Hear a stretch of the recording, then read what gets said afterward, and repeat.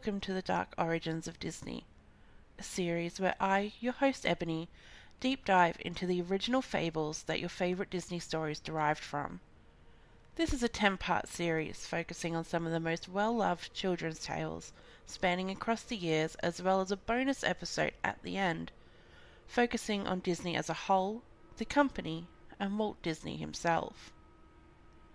Disclaimer: this is an origin story series and will not be focusing on the current backlash surrounding the new live-action films. Also, spoilers ahead. With that being said, my name is Ebony. This is the Film Spark podcast.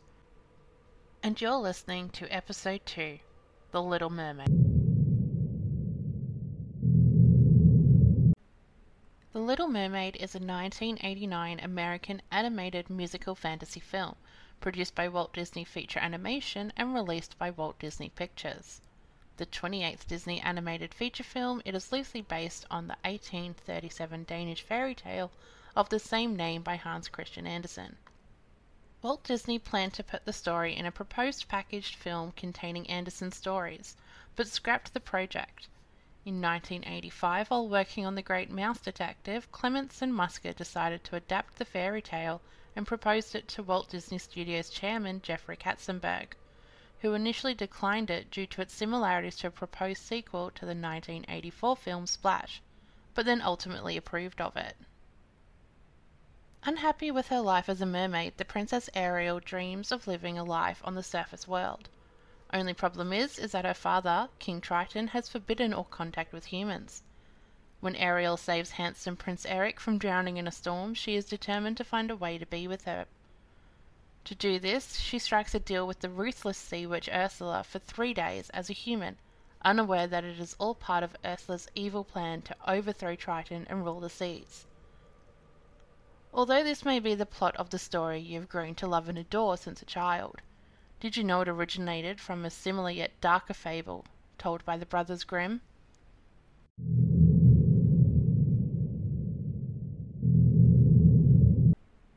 The Little Mermaid is a literary fairy tale written by the Danish author Hans Christian Andersen, first published in 1837 as part of a collection of fairy tales for children. The story follows the journey of a young mermaid who is willing to give up her life in the sea as a mermaid to gain a human soul.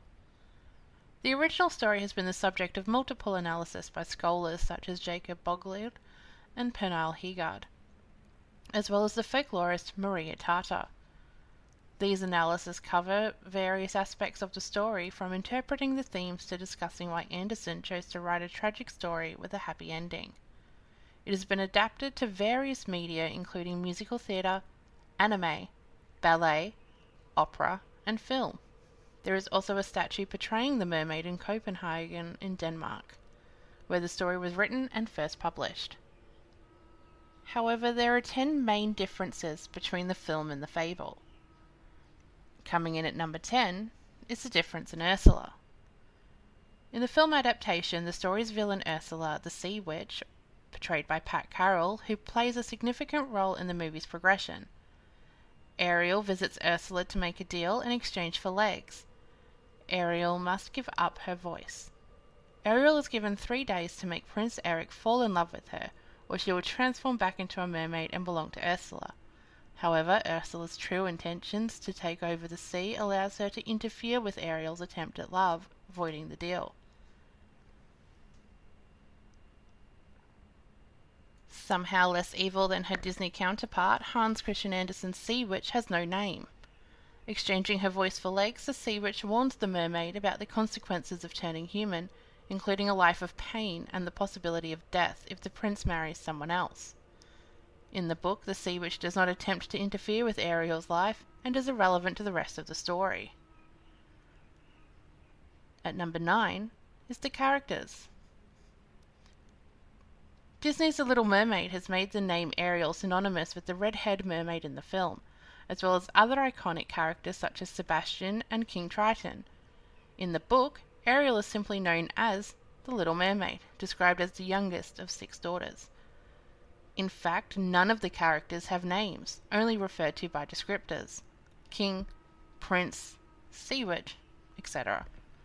Ariel's sidekicks Sebastian, Flounder, and Scuttle do not even exist in the book, which favours a focus on her family. At number 8 is To Live or To Love. Between the two renditions of The Little Mermaid, one of the biggest differences about The Little Mermaid's story is her main ambition. In the Disney version, Ariel's primary goal is to become a human and win the heart of Prince Eric, escaping her life under the sea where she will do anything for love. In the story of The Little Mermaid, she becomes deeply concerned with the lifespan difference between humans and mermaids, when she rescues the prince from drowning and longs to be with him again. When she finds out that mermaids live to 300 years and then turn to sea foam, while humans die and their souls live on in heaven, the Little Mermaid aims to become human to gain the eternal soul with the one she loves. At number 7 is the family dynamic. The Little Mermaid film showcases the story of a protective father, King Triton, who refuses to let his youngest of 7 daughters from venturing above the water, in fear of losing her. With no mention of other family members, Ariel's father is the one who inadvertently makes her go to the surface, and the one who helps save her from Ursula. In the Little Mermaid book, seeing land is permissible when a mermaid hits her 15th birthday, but no one yearns to live there the way the titular character does. When her grandmother informs her that she will not die with an eternal soul, the Little Mermaid goes above the water to become human. In attempts to save her from her own demise, the Little Mermaid sisters too make a deal with the Sea Witch to pass on a knife with the goal for the Little Mermaid to kill the prince in order to break the spell. Unlike the Disney version, her father does not come to her rescue. At number 6, we have dependence versus independence. As the case for many Disney animations, Cinderella, Snow White, Sleeping Beauty for example, the main character's life falls into place when they are connected with the love interest. In The Little Mermaid, this trope is again materialized when Ariel falls in love at first sight with Prince Eric and correlates a sense of happiness with the idea of them being together. So she embarks on dangerous spells and living in a world beyond her knowledge, where her happiness is dependent on a relationship. In contrast, the original Little Mermaid story instead integrates love into the narrative as a secondary thought, where the Little Mermaid's primary ambition is more mature and self-focused. The Little Mermaid has more agency in the book, where she decides that she wants to die with an eternal soul, which she can only gain by becoming human. It just so happened that she fell in love with the prince during a period of realization, and through the story she matures as her selfless ways eventually grant her an eternal soul despite not gaining love. At number 5, we have Ariel's personality. In Disney's The Little Mermaid, viewers know Ariel to be a red-haired mermaid who wears purple shells as a top and a green tail. She's a 16-year-old who dreams of love and who disobeys her father to reach the surface and transform into a human. She's strong-willed, rebellious, and naive in her youth. Ariel escapes the control of her father in pursuing Prince Eric. Some viewers would even say her journey to humanhood lacks any moral or personal awakening. The Little Mermaid's interpretation of the character in the book is vastly different. The fairy tale emphasizes her journey into maturity, where her moment of clarity comes as she learns her fate as a mermaid does not end the same way a human does. With patience, she waits until her 15th birthday to explore the surface, where she meets the prince. Coming in at number 4 is the difference in the endings. In true Disney fashion, The Little Mermaid puts true love narrative front and center.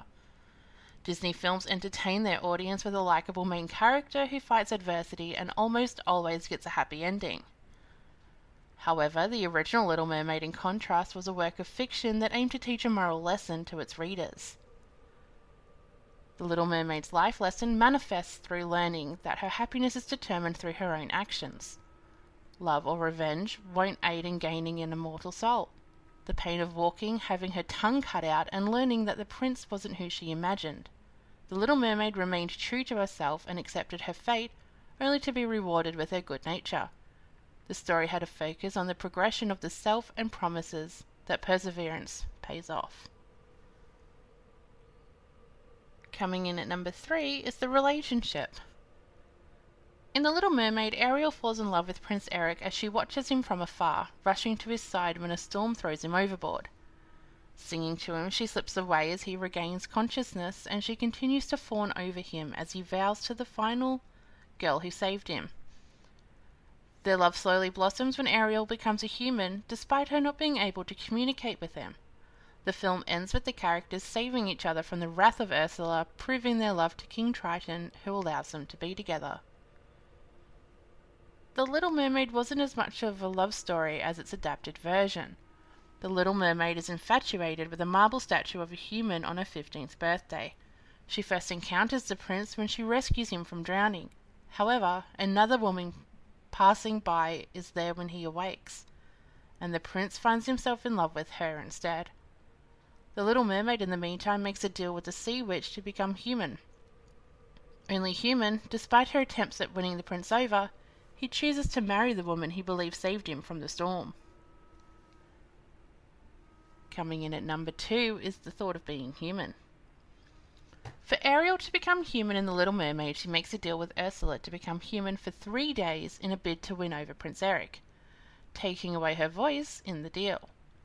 The conditions of the deal were simple. If the 3 days were up without Ariel getting her true love's first kiss, then she will become a mermaid once more and live a life of servitude under Ursula. In the book, however, the consequences of being human were a lot more dire. Like in Disney's version, the Little Mermaid exchanges her voice for legs. However, once she is human, she'll never be able to become a mermaid again, feeling a stabbing pain with every step. If the mermaid fails to marry the prince and he marries someone else, then she shall die without an eternal soul and turn into the foam. Lucky last, we have Ariel's story ends with a battle in the seas against Ursula, who captures her when the spell against Prince Eric is broken. King Triton revokes his status as ruler of Atlantica to take Ariel's place as Ursula's servant, but Eric kills the sea witch before she can take reign. Impressed by Ariel's love for Eric, King Triton permanently turns Ariel into a human, and she and Eric can marry. However, in the book of The Little Mermaid, with the prince seeing the mermaid as more of an amusing companion than a lover, he is set to marry another woman. With the deal with the sea witch stipulating the Little Mermaid's demise, she awaits her death at sunrise. Her sisters come to the surface just before the sun rises, holding a knife that they exchanged for their hair. The new deal with the sea witch allows the Little Mermaid to live as long as she kills the prince. Unable to kill him after realizing that he found true love, she throws herself into the ocean and turns into sea foam. However, because of her selfless nature, she is granted a different chance to earn her eternal soul from her daughters of the air. As long as she performs good deeds in her 300-year lifespan as a mermaid, she will rise to heaven upon her death. That brings us to the end of episode 2, The Little Mermaid, in the Dark Origins of Disney series. Join us next week for episode 3, Cinderella. My name is Ebony, this is the Film Spark podcast, and thank you for listening.